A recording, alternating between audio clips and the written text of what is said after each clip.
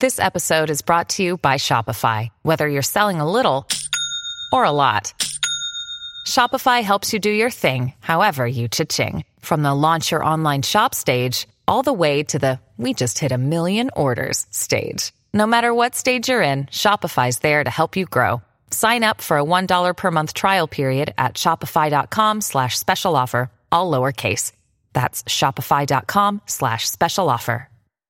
Hello, everybody. This is Marshall Poe. I'm the editor of the New Books Network. NBN listeners like to read books and buy them. So we thought we'd tell you that right now, our friends at Princeton University Press are having a remarkable site-wide sale. You can get 50% off books, including ebooks and audiobooks, with the code 50, F-I-F-T-Y, at checkout until May 31. You can save some real money on Princeton University Press books. I encourage you to go there and check it out.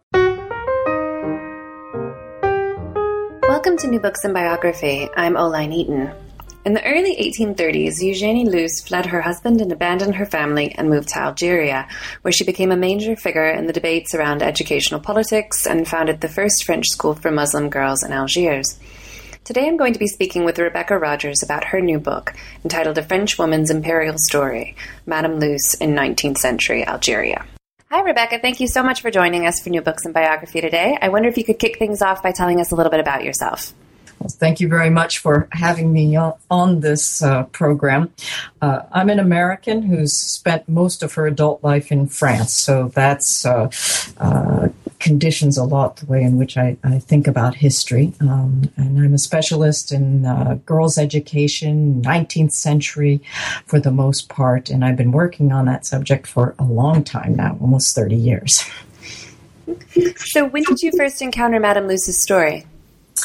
Well, I've as I mentioned, I've been working on girls' education, and I've become increasingly interested in the ways in which nuns, in particular, but also some lay women, would moved into areas outside of France, the colonies, of course, but also England and the United States. And so in my second book, which I titled From the Salon to the Schoolroom, I devoted a final chapter to this effort to sort of spread a model of girls' education outside of France. And it's in that context that I first stumbled on the archives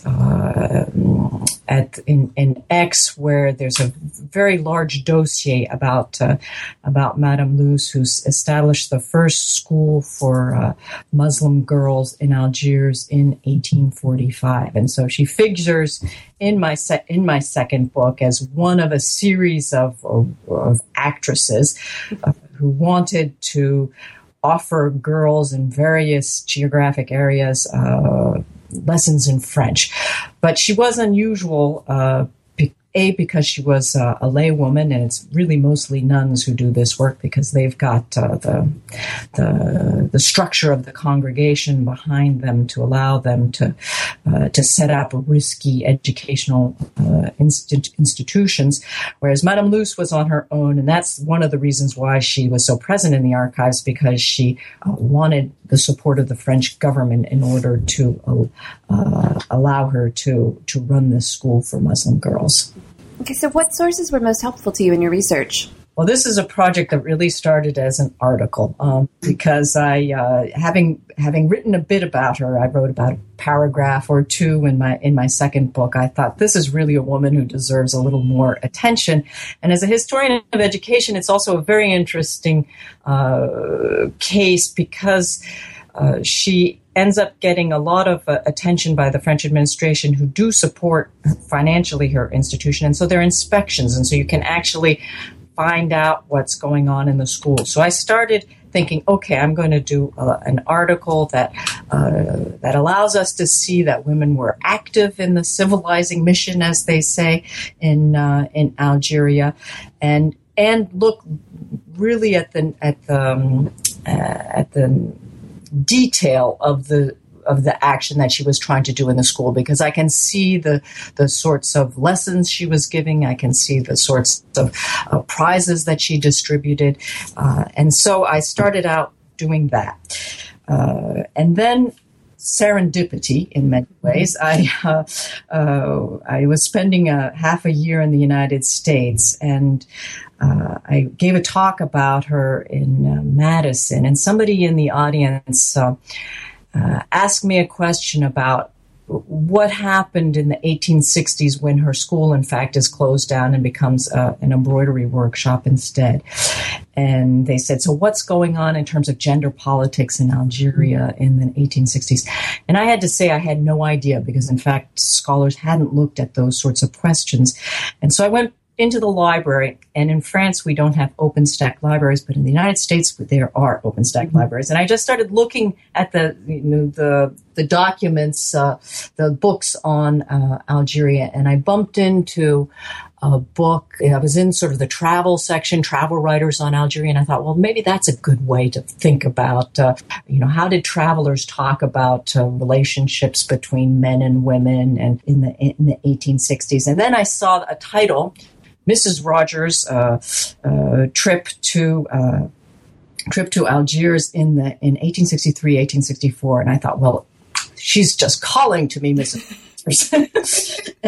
So I took down that book and I looked at the table of contents, and it's one of these very 19th century travel books with detailed descriptions of the sorts of places she visited. And she's the sort of pious woman who goes to visit, orphanages and charitable activities. And I think, oh, she's perfect. She's just the sort of woman I'm interested in.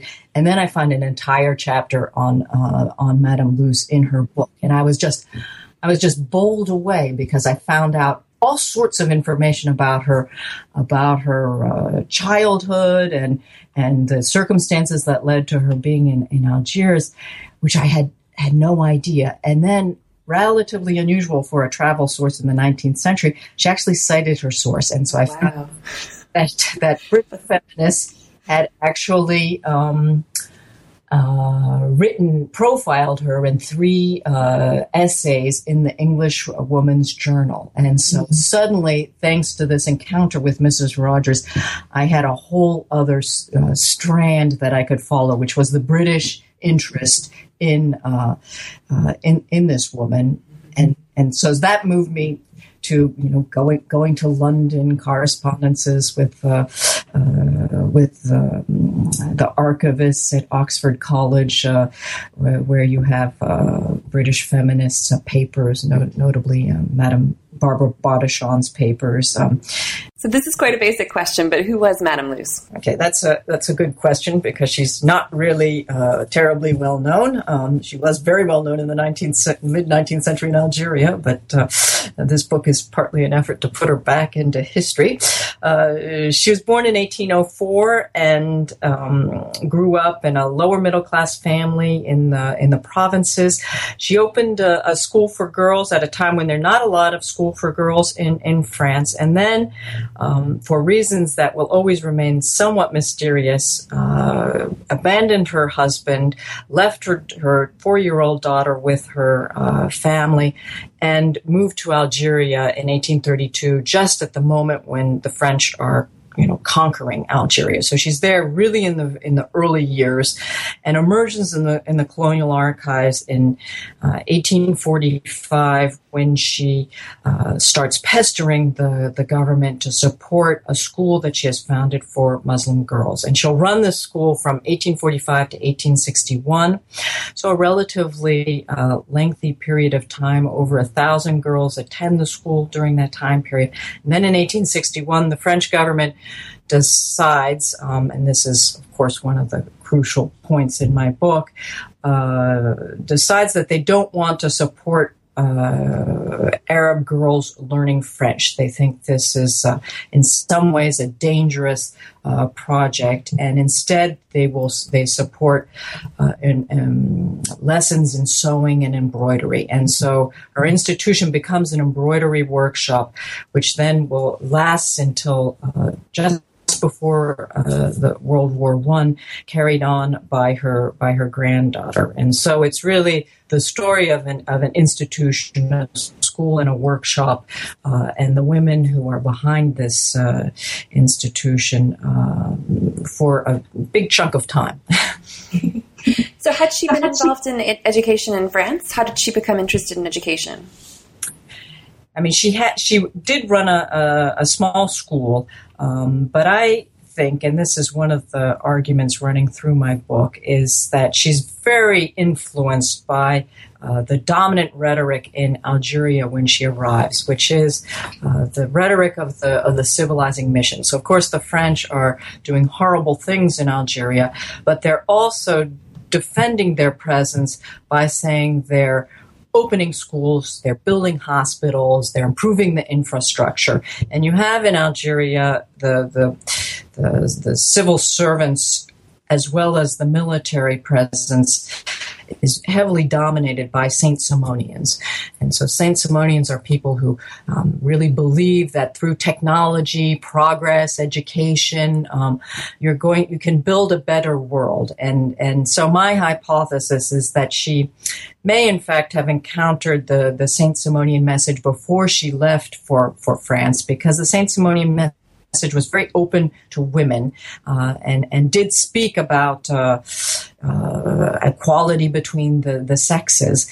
And though she doesn't have a strong feminist message when she appears in the colonial archives, what she is saying is that you have to include women in the civilizing mission. And so she is in a way appropriating of the dominant male discourse at the time in order to push for this idea of educating girls. Now, one can see her as sort of an opportunist, taking advantage of a moment in the French colonial efforts in Algeria. But I think she's pretty committed to education, because you see that throughout her life. And so even though she does in fact profit monetarily from running this school and this workshop, she really believes that you can't build a more egalitarian society by leaving out half of the population. And so she will consistently be arguing for the need to think about women, to think about girls, that these girls should be able to learn French. And then when that becomes inaudible, she then says that they really should be able to earn their own living. So this is another basic question, but for listeners who may not know, where is Algeria and what was it like then? Okay. So Algeria is in northern Africa. It's the French had been colonizers in the early modern period, but Algeria will be the really important colony for the French in the 19th and then the 20th century. They begin colonizing in 1830, and so the years from 1830 really until the 1850s remain years of a considerable military struggle as the Algerians don't necessarily welcome the French with open arms. And that story, of course, has been told a great deal, the violence of the conquest of Algeria. And so one of my goals in this book is to say that in fact women were present from the outset in Algeria. It's not just a military occupation, but you have lots of women, nuns, nurses, teachers like Madame Luce, who are opening schools for the most part for Europeans. So that her initiative is unusual because it is the only school for years that is for Muslim girls. But that women are there. And then, of course, one of the things I didn't know at all when I began my work was the presence of the British. I mean, I just didn't know that, there was a lively colony of Brits, including lots of feminists who, beginning in the 1850s and then in the 1860s, spent the winter in Algeria because the climate is far more agreeable than in Great Britain. But you also have, and this is one of what lots of people have been emphasizing in recent work, it's a very cosmopolitan colony because there's not just the French and there's not just the British, but there's also poor Sicilians and the Maltese and Spaniards who are present as well. So it's a vibrant. It's a very vibrant colony, which attracts a lot of cultural attention as well, because you've got the famous Orientalist painters who go to Algeria to paint pictures. So it's very much in people's imaginaries in the 19th century, well beyond France, because it is a settler colony. So how shocking was it for a French woman to be on, or just a woman in general, to be on her own in Algeria then? Because she had left her husband in France and moved over there. I think that's one of the things that women's historians have shown is that Algeria attracts adventurous women, and that you do see quite a few women who are there clearly as a way to escape the shackles of being a woman in France. The Napoleonic Code at the beginning of the 19th century, it gives married women essentially have the status of children, and so she would have found an opportunity to have a lot more space to do what she wanted in Algeria, especially having left behind her husband and her daughter. So there's neither issues of maternity or having to listen to what her husband wanted her to do, and that's one of the things I discovered in the course of my research is thanks to the digitalization of birth and death certificates in Algeria. One day I was just sort of checking, and I discovered that she had an illegitimate child in 1835, which I had absolutely no idea. And then I discovered the illegitimate child died, and then. But she had not registered the child under her married name, but rather under the name her father's name, and then she had another illegitimate child in the 1840s, which clearly shows what demographic historians have shown as well, that women.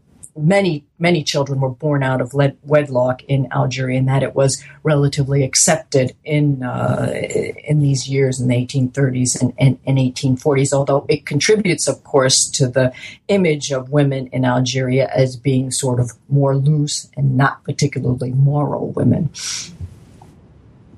You're right that she sought to effect a moral transformation through the schools. Can you discuss this a bit more, and also how her personal life had some impact upon that at times? Well, so she's from the outset when she's writing to get support for her schools, she's saying you're never going to be able to conquer a colony unless you get the women on board. So you have to convince the women that the presence of the French is a positive presence, and if you can get women to believe in that, well, within the families, they will educate their own children, their husbands, to accept the French presence. Now, of course, she's arguing as well that the French presence is doing a lot of bad things for Algerian society, that it's in fact ruining the local economy, that one of the effects of the French presence is a rise of prostitution amongst the Algerian population, and so that if you can get girls into these schools learning French, so that they will be able to spread the message of the French civilizing mission within their families, but also learning a useful trade in terms of sewing and embroidery, that you will also be resolving these moral issues which are partly the product of the French presence, and this is important in her argument. It's important to the military officials who ultimately support her institution, but this argument is going to turn against her as well, because discover over the course of the sort of 2 years when she's to support her school, that in fact she herself has not led such a blameless life, and that the man whom she's living with, whom everyone had assumed was her husband, is in fact not her husband. That her husband, was left behind in France, and this comes out when the husband conveniently dies, and she goes back to France to get the money from the heritage, because for reasons I will never be able to fathom, he had not sort of written her out of his life, and so she comes back with as a widow with money from her inheritance, and it becomes clear that she has not been providing a good moral example because she's been living with a man who was not her husband, and so she very quickly remarries this man to give the proper representation. In 1861, that in the debates about should we be teaching Muslim girls French, both Muslim notables as well as French administrators will say this is a woman with very equivocal morals, that upstanding families would never send their daughters to her school because she's got this whiff of immorality about her that lingers, and that will then play against the existence of the school in 1861. So do we have any idea what the attitude of the men in charge, the prefects, for example, was toward her, aside from these accusations of her being immoral? Just in the everyday, how did they respond to her? Do we know that? Things I show in my book is that by looking at this woman, the 1860s, you see a real change in the cultural politics with respect to women. And in particular, what you see is that she loses support by the French because the French are concerned to rally Algerian notables, and it's Algerian notable men that they're seeking to rally. And these men are not at all crazy at the idea of having their daughters being educated in their school. And they will, in fact, state very clearly that the girls who go to the school become concubines for Europeans or prostitutes, and that no respectable family would send their daughter. And if the French are somewhat skeptical about this argument, they don't want to create waves in the 1860s, and so they accept the idea that the girls will no longer learn French, but instead they will learn a trade and will be less visible in the French civilizing mission. Which brings us to my next question, because I really want to talk about the emphasis on needlework, which was fascinating to me. About you had the mentioning of the savings accounts and how she was trying to give them economic independence. I thought that was really fascinating. Can you talk about that a bit? And that's something that I was really very interested in because, and that's where looking at the British feminist reaction was very useful to me, because you see the British women are impressed by the ways in which she offers Algerian women a trade. And so thanks to that the way in which the British women talk about her, I became much more interested in the products that were produced and finding out more about that, because of the big hole in my biography is being able to get the voices of the women that she educated. I don't have those voices at all. They haven't left written traces, but what has remained are the objects that they produced. And so that's what I explore in the final section of my book, where I really look at what I call the remains of the day, which is the legacy this school left in terms of art. I mean, in producing objects which are considered part of a cultural patrimony. But then you also, of course, see the economic aspects of this.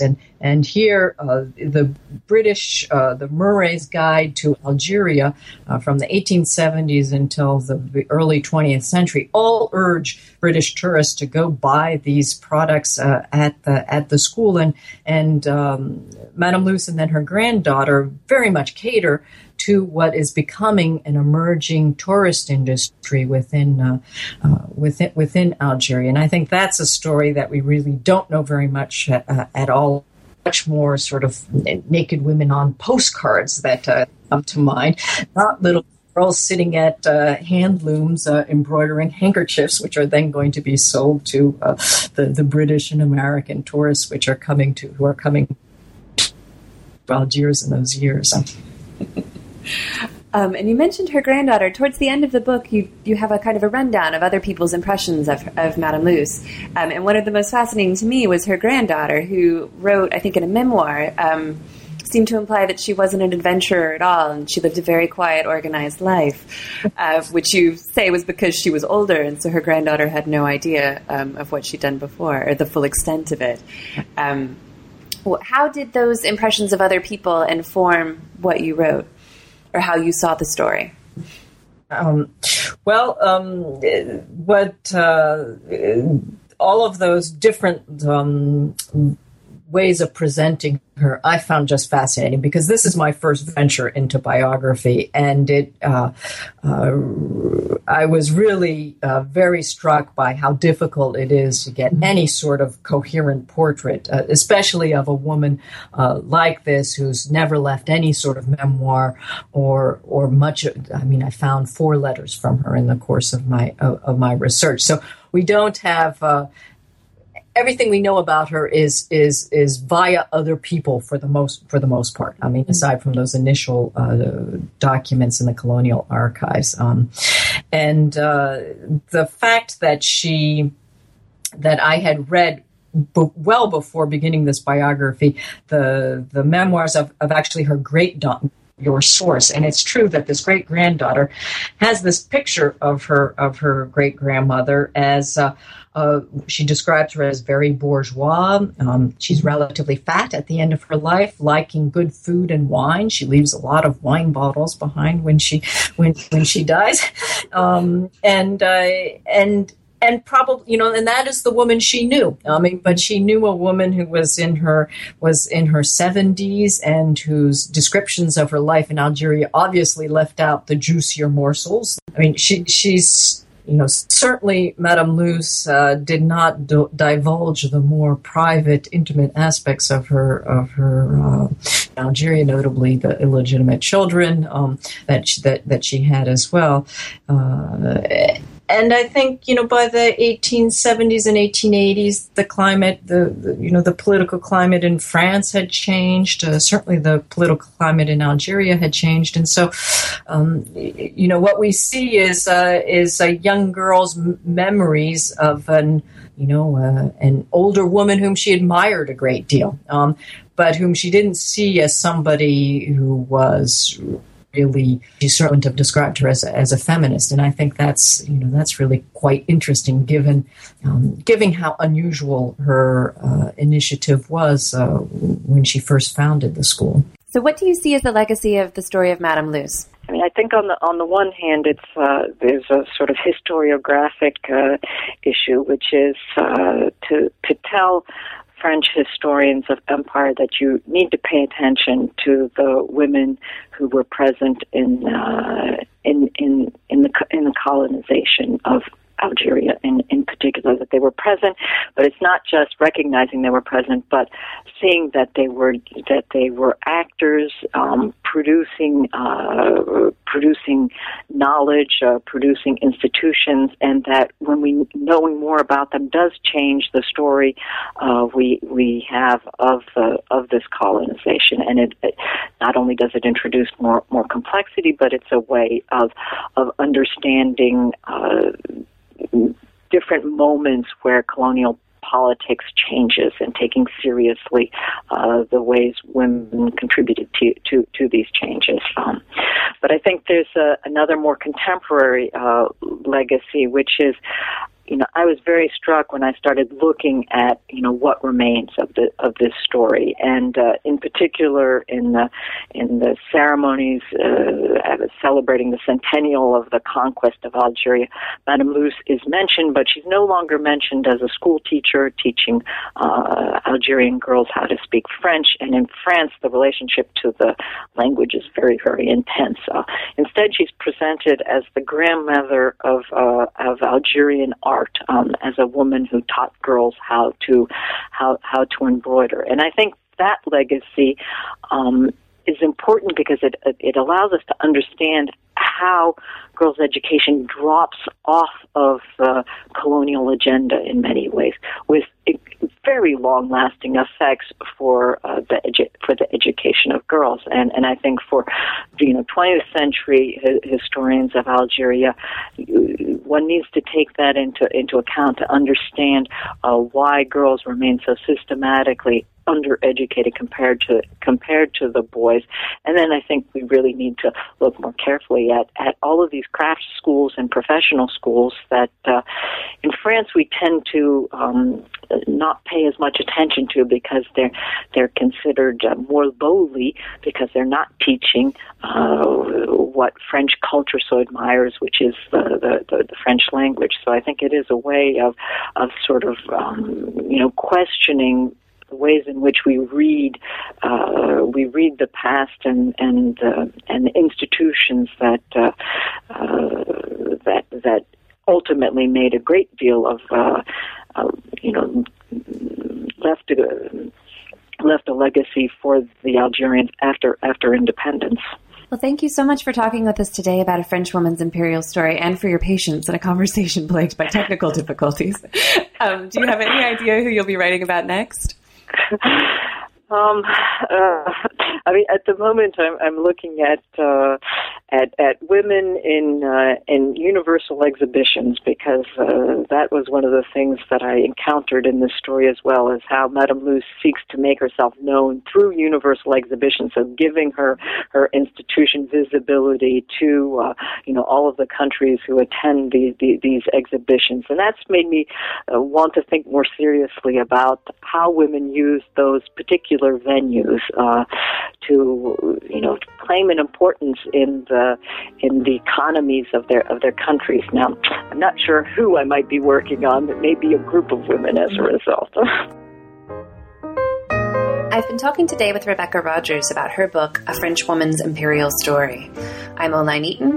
This is New Books in Biography. Thanks for listening.